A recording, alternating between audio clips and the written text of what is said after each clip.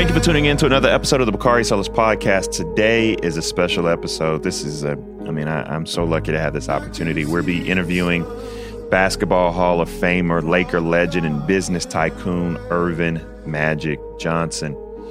But, you know, what's going on in the country, I have to take a few minutes before we get to Mr. Johnson to talk about gun control. Not even a week after the tragic mass murders in Atlanta, this week, there was another mass shooting in Boulder, Colorado, where 10 people were killed in a grocery store. The shooter was armed with an AR-15, and as is always the case in mass shootings, we're met with Democrats calling for gun control and Republicans blocking it. And as we dig into the life of the shooter, we saw what we often see: an antisocial man that's battling with some degree of mental illness who has far too easy access to a machine of death. Predictably, President Biden responded as a Democratic president should, and Biden himself has a great track record on guns as one of the architects of the 1990s assault weapons ban that would ban weapons like AR-15s. Honestly, I'm at a point where COVID getting under control is a blessing and a curse, because while we're happy to be vaccinated and back to normalcy, normalcy in this country means mass shootings are back too.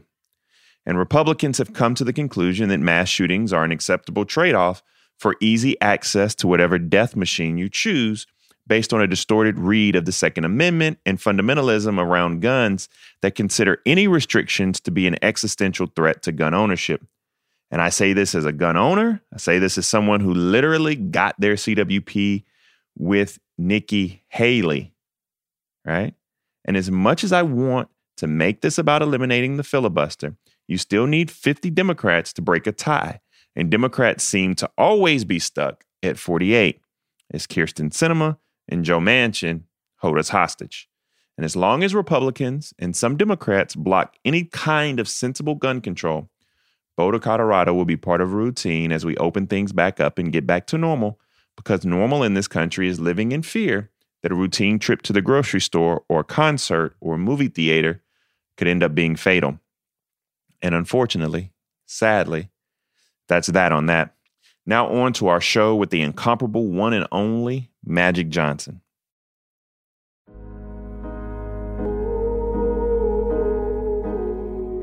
Here today with us. We start each one of our conversations by having our guest walk us through the arc of your career. But I think many of us already know about who you were on the court, but not many of us know about the reach of your business venture. Before we get into basketball, talk to us about the people who helped you first think about your life after basketball, especially in terms of your business ventures off the court. Mm-hmm. Well, I think, I had to start with probably Dr. Jerry Buss, late owner of the Lakers.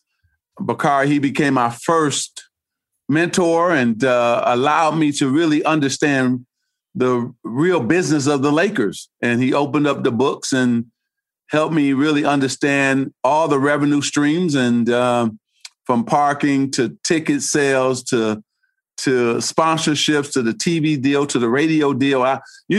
You're just a player, so you don't understand this big machine behind you as a player. And I was just blown away. And so I have to thank him first. And then I would have to thank Earl Graves, Black Enterprise magazine. We came together and bought a Pepsi franchise. And so I owe Earl a lot because he taught me a lot in terms of business. And Mr. Johnson over at Jet Magazine, I was in Chicago. I was coming to Chicago, and I called him, man, and I said, listen, I'm playing the Bulls, but I'm going to have an extra day in the city, and I would love to meet you and have you walk me through your journey. And Bakari, I was blown away. He said, yeah, come on over. And, man, we had lunch, and he blew me away with the building that he owned and, just the whole Jet Magazine. And so I can keep going. There's so many people who have helped me along the way. It was just not myself, but I needed mentors. I needed advisors. I needed my employees. You had to see it. You had to see other Black people doing it. That's right. That's right. And so those guys were doing it in a big way. And I can, like I said, I can mention a whole lot of other people as well. Just like Oprah, just watching her build her brand, her company. Yeah. I can go on and on and on. One of the amazing things is I just got through. I was one of the, I guess, final 2 or 3. Not many people know this, so maybe we're breaking news, but final two or three people to bid on the Atlanta Dream. And I learned a lot about that process, even getting beat out by even somebody who would be a much better owner than I, and Renee Montgomery. But I looked through the list of things, and like running through your portfolio, not even including the real estate work or your partnerships with Starbucks or Fridays. You're talking about the Dodgers, Major League Soccer, the Sparks, the esports franchise, Team Liquid, Equitrust, Sodexo.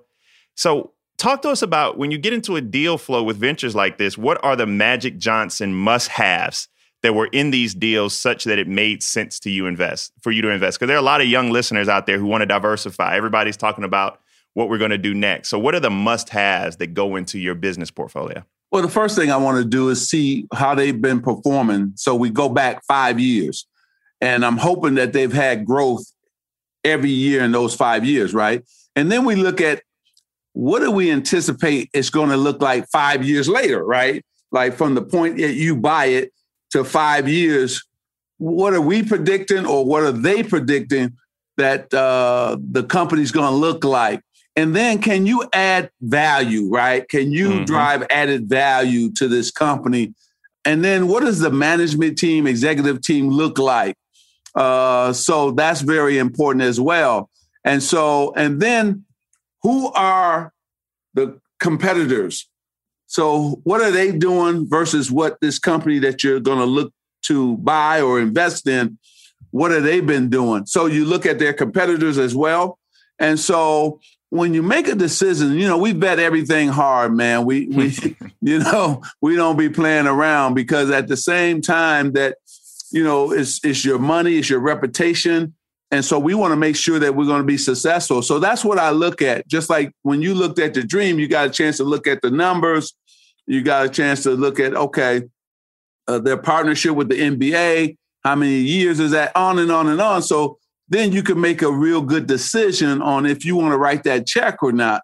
And so the WNBA, they're not making a lot of money, so it's really a brand play for me with the Sparks, because it's going to take us a while to build it up where it's really making a lot of money. But the LA Sparks are the number one brand in the WNBA, and it was a good look. And we have, we were driving about 8,000 fans, so that was good.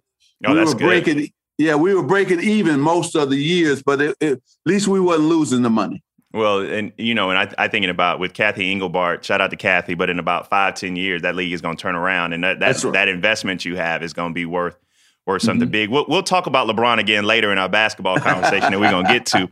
But for people who may not be aware of how big of a deal this LeBron Maverick Fenway Sports Group deal was in terms of Black ownership in one of the major 3 sports league, provide some color on how big this deal is, given how valuable and iconic the Boston Red Sox franchise is, and how difficult it is even for iconic players like yourself and LeBron to get to the table for a deal like this. Well, you just mentioned it, Bakari. First of all, it's difficult to get in.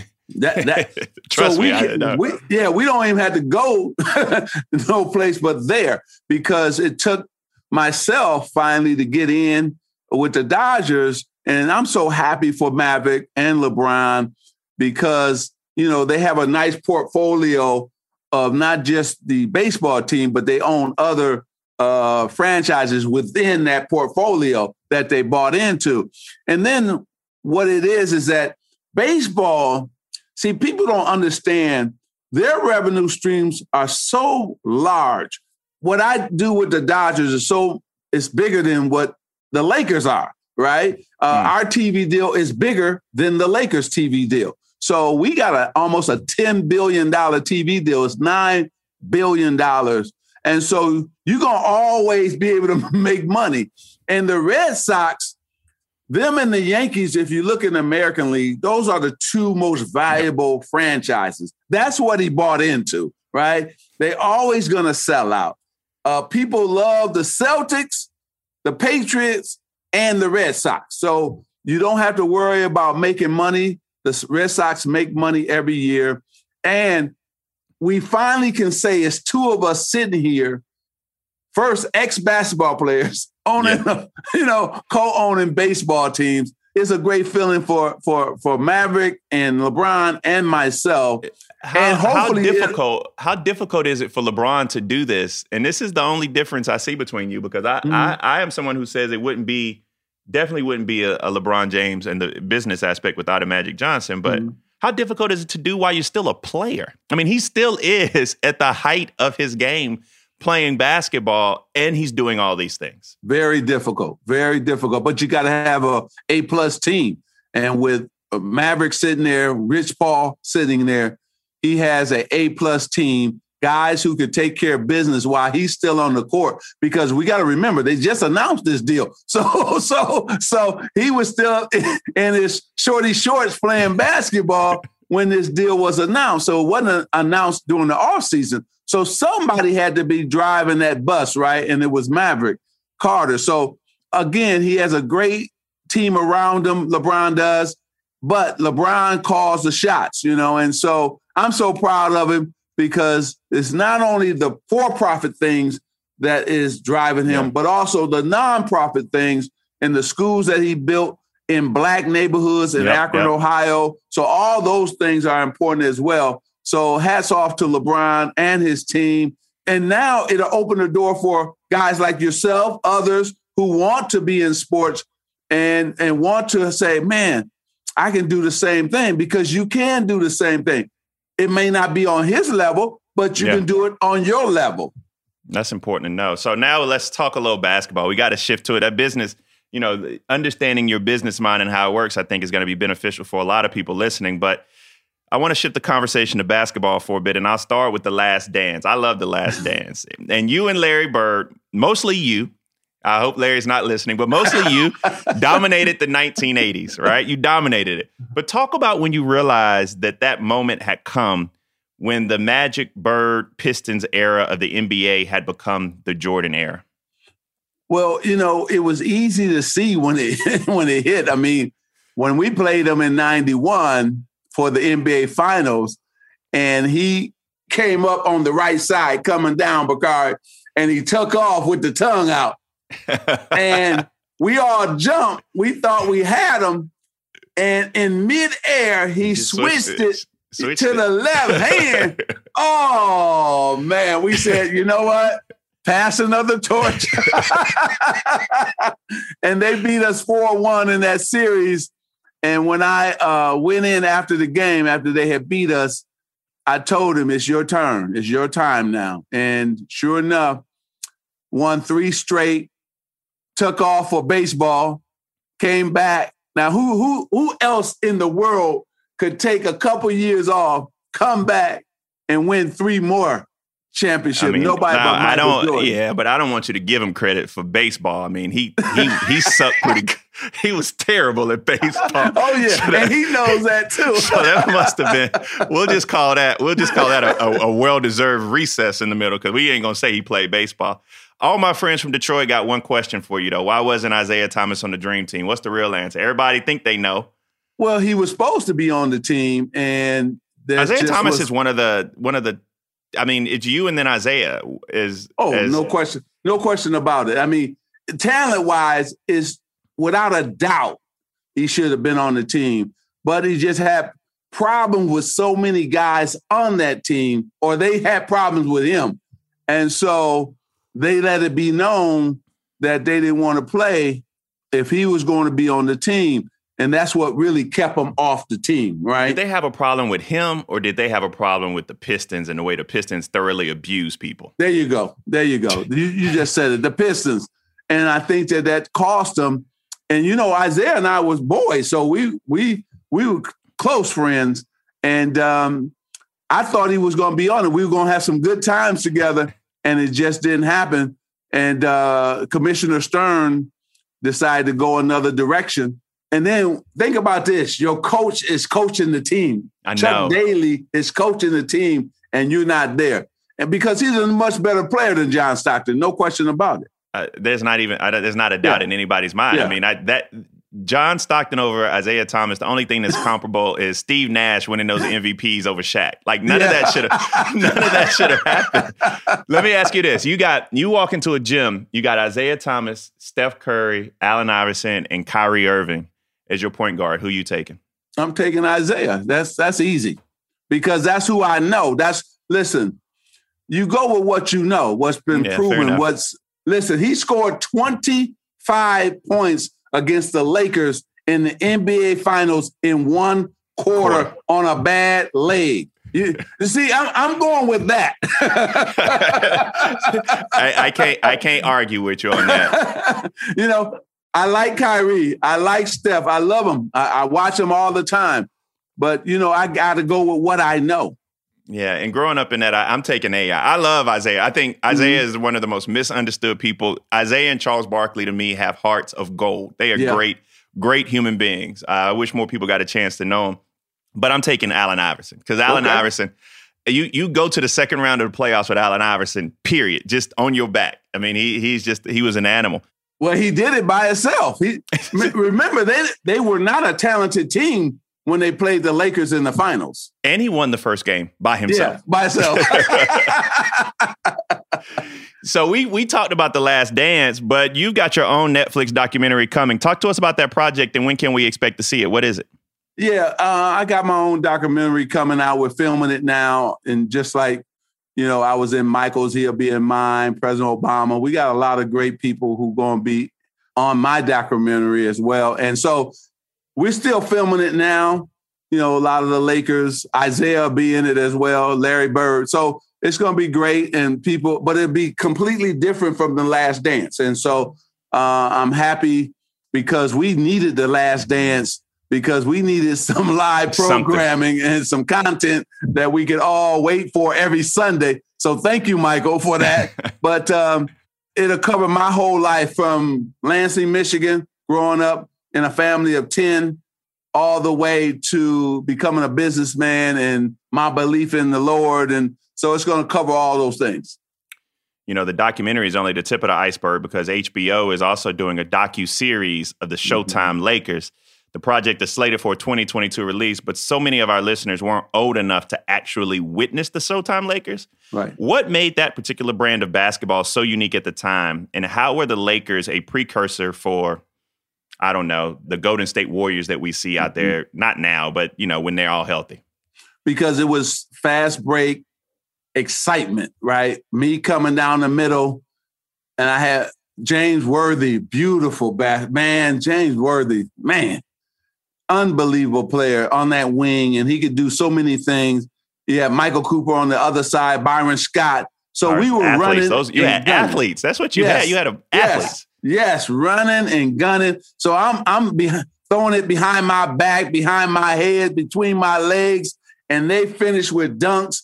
So it was the excitement of Showtime. And then we also had Hollywood. So every celebrity wanted to be there and was there. And so you get to capture that as well. Then we had a club in the Forum called the Forum Club that was world renowned, that everybody and their mother tried to get in at halftime and after the game. It was like a nightclub. So all these things.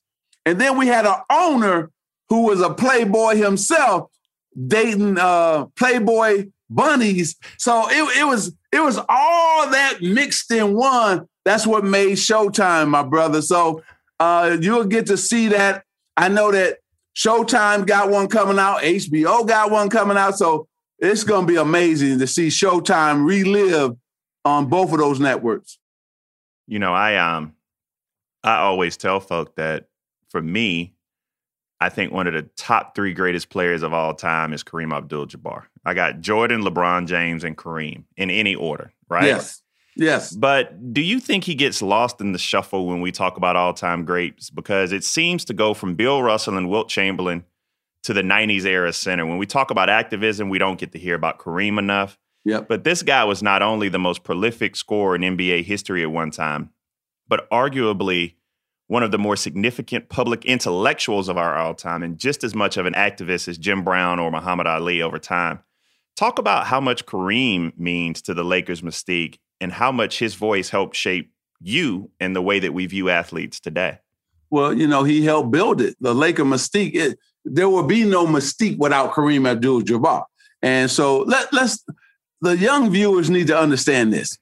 Number one, the dude never lost in college, right? Like in terms of an NCAA championship. He won 3 NCAA championships. He won also 3 College Players of the Year. Now, if freshmen were eligible at that time, he would have won 4 national championships, right? He was so dominant. Then he carried that in to the NBA, and he had the most unstoppable shot ever, that sky hook, and he could dominate whoever the center was playing against him. And he could pass, and he can make his free throws. The guy had it all, block shots, rebound. Kareem was everything. But the one thing he did that nobody saw, he made all of us better.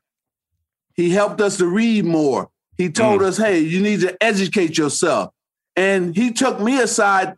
The reason I'm a businessman today, the reason I'm a smart man today is because of Kareem Abdul-Jabbar. So he was reading books while everybody else was messing around. He was doing yoga.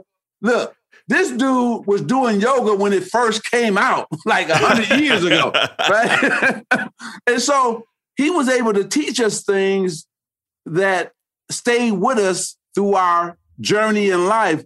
And I always tell him, thank you, because you made me change my mindset. When I was a rookie, it was just focusing in on basketball. But he made me say, no, you got to do more than that. You got to get into the community because the Black community needs you. See, it was Kareem who passed all those notes to me. So that's what you need to know. And he wasn't afraid to put his career on the line, as well as making sure people know, hey, I'm a strong Black man and an intelligent Black man. And I love Kareem. So he dominated on the court, but he dominated off the court as well. And he won in Milwaukee. Y'all know how hard that is to do? To win in Milwaukee. You're right. Very hard. Giannis is seeing that right now. Trust me. So as we sit here today, I'm a big Gamecock basketball fan. My girl Dawn Staley is setting the standard for our Lady Gamecocks. But I'd be remiss if we didn't talk a little March Madness. We've had a ton of upsets so far. Who do you see winning it all at this point? Can you even form your mouth to say the Michigan Wolverines, or is that not allowed? No, that's not allowed. But I'm pulling for Juwan Howard, the coach, because I've known Juwan since he was a high school player. But let me just say this. Gonzaga, you have to still go with them until somebody beat them. But I will say this. The most unpredictable NCAA tournament I probably ever seen in my lifetime. Because Houston is good, Arkansas is good, Creighton, all these teams, if they're rolling like they are right now, they can upset you because they've already proven that. Let me tell you, Florida State and Leonard Hamilton, he got some dogs on his team. They all the same. Coach. They all the same size. Coach. They 6'6" to 6'9". They switch everything, and they can shoot the ball when they want to. But they never mention his name when they say the best coaches in college basketball. Crazy. And who's been to the tournament more than him? I mean, I'm talking about recently. In the last 15 years, not only does he go and get to the NCAA tournament, he does well. He performs well. And he gets the most out of all those young men. And he turns those young men into great men as well as NBA players. So I watch out for him because he can do things that most teams can't do, and that's switch everything with all those 6'8" and guys. And Gonzaga learned something.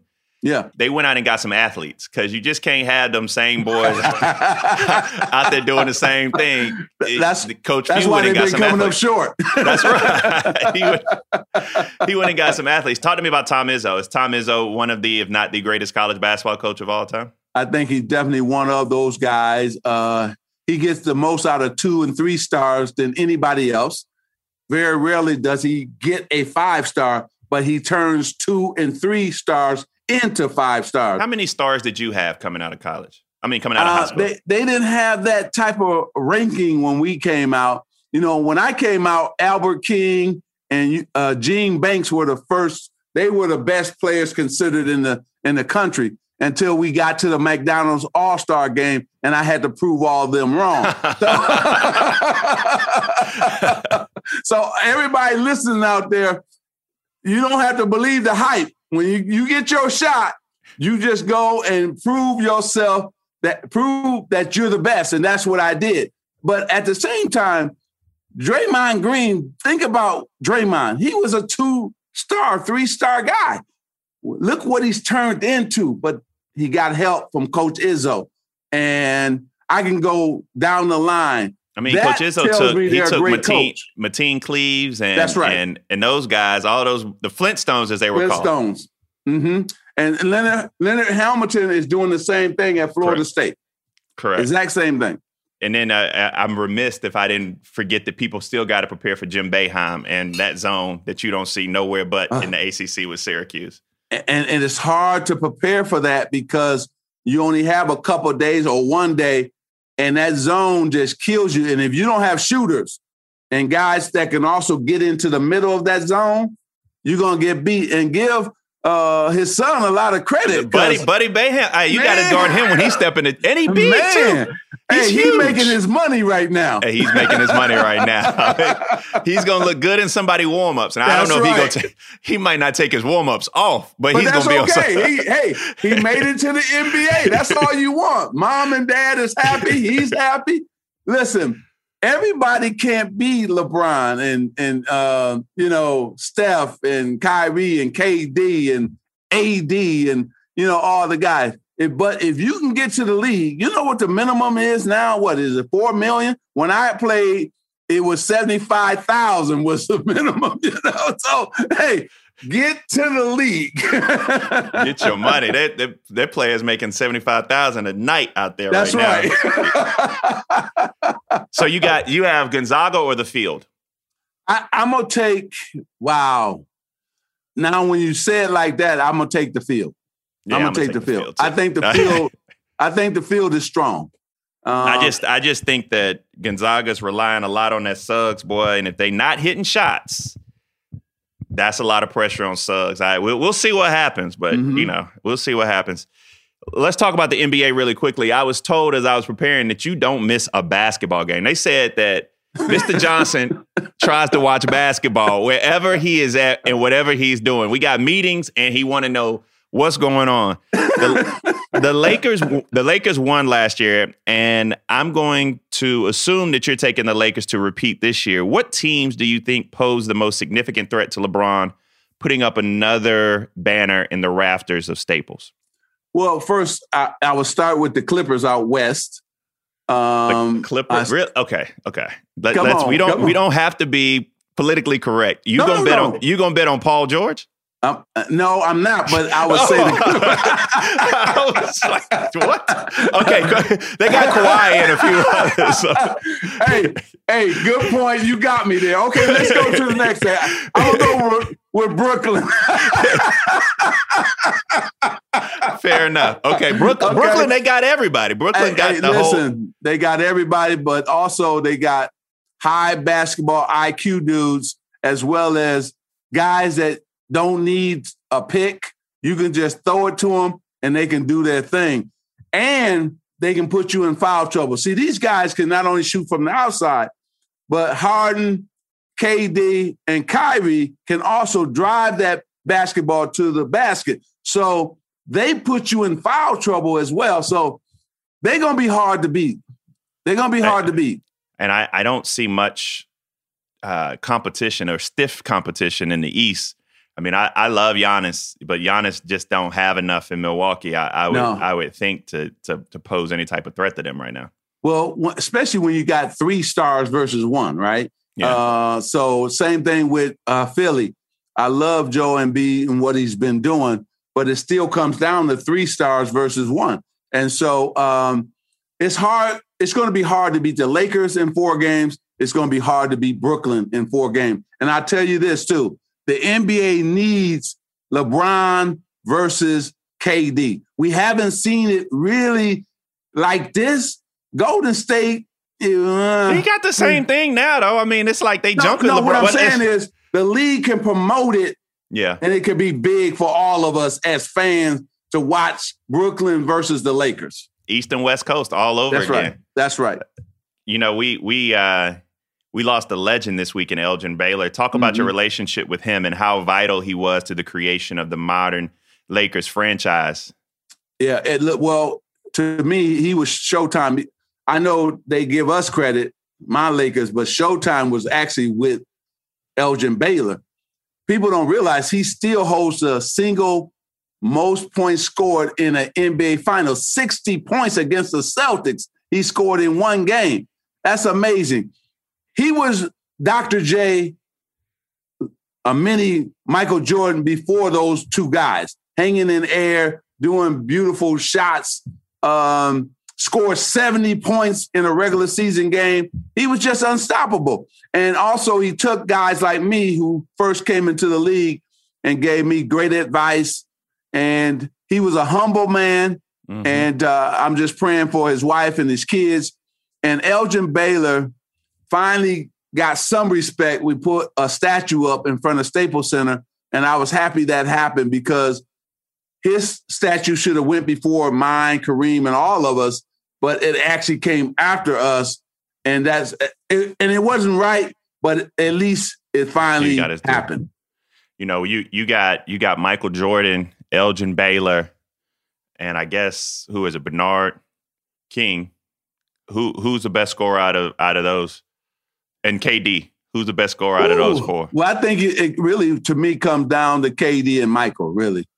I think they're the purest. That's lofty praise right there. No, hey, it's three guys who I saw, and I'm going to take those three. Kobe, Michael, and KD. Those are the three dudes that, to me, was just unstoppable.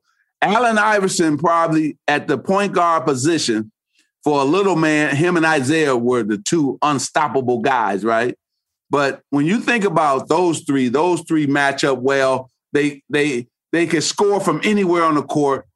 They had a mindset to dominate you. And so I'll take those guys.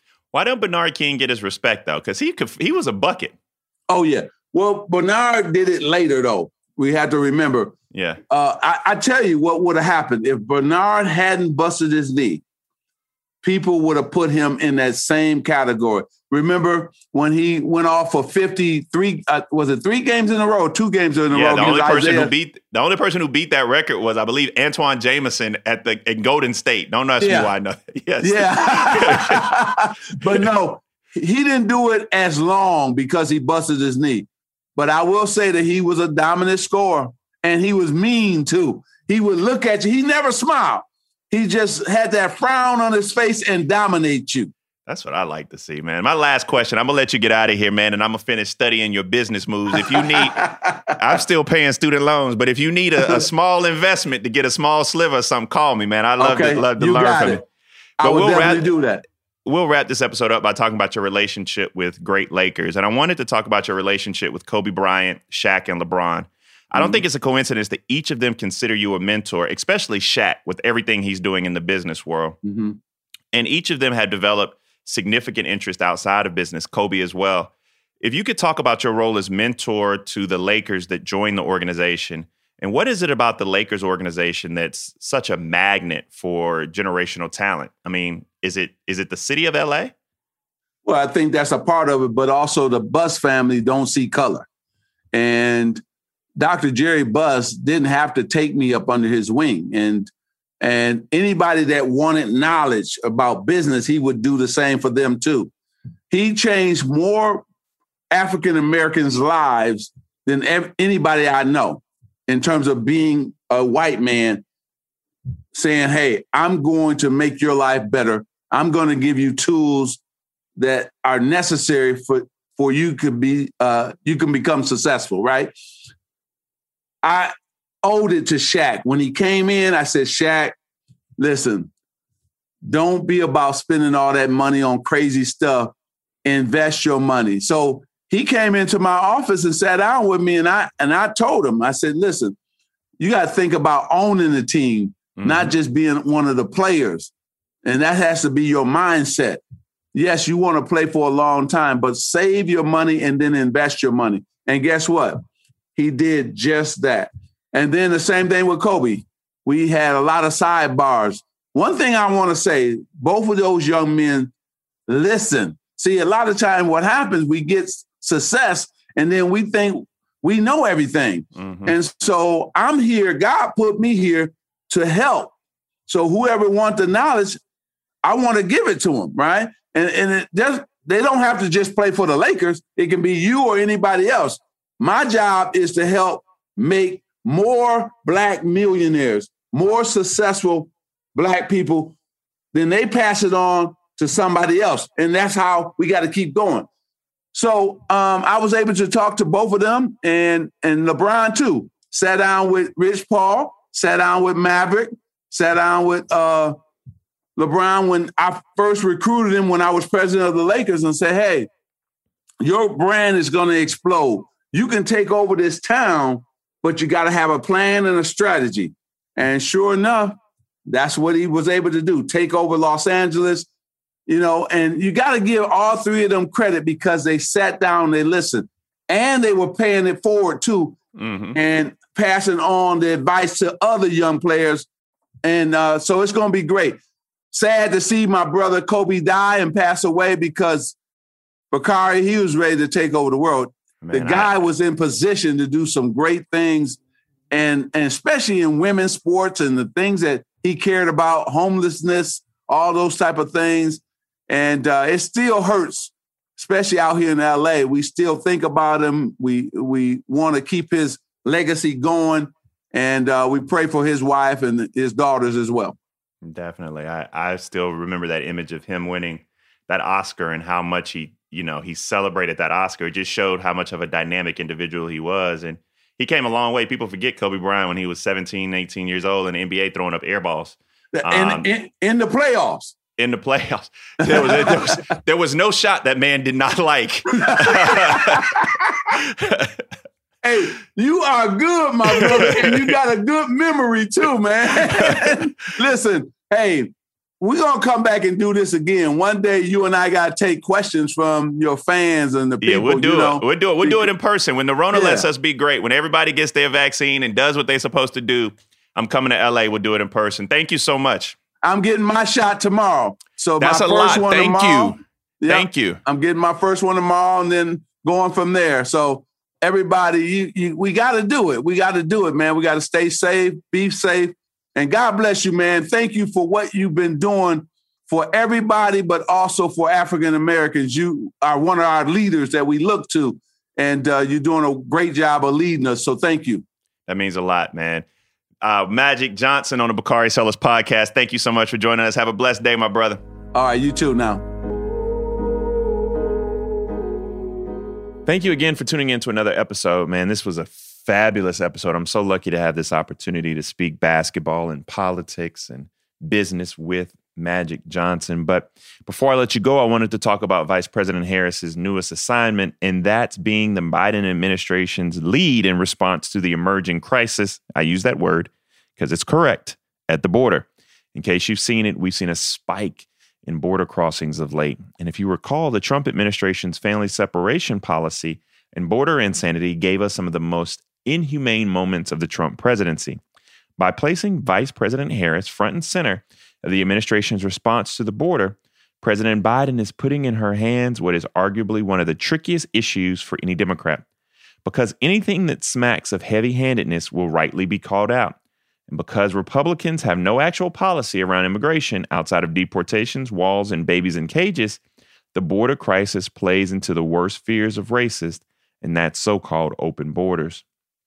Now, I say this as someone who always has the back of the vice president, but President Biden has made the right choice here. She represented a border state in California, but she also understands the very real humanitarian crisis that is driving the border crisis and the mix of diplomatic and economic tools that will be necessary to address the drivers of migration and the appropriate response from the U.S. Nobody was a better voice for dreamers and immigrant families in the Senate. Nobody better understands the moral and humanitarian impulses that have to inform the administration's approach. And she's got real credibility around law enforcement, the mix of which we've never seen in one person. So the right woman is on the job, and help and real leadership is on the way. And that's that on that. We'll see you all on Monday. Hope you guys enjoyed this episode as much as I did.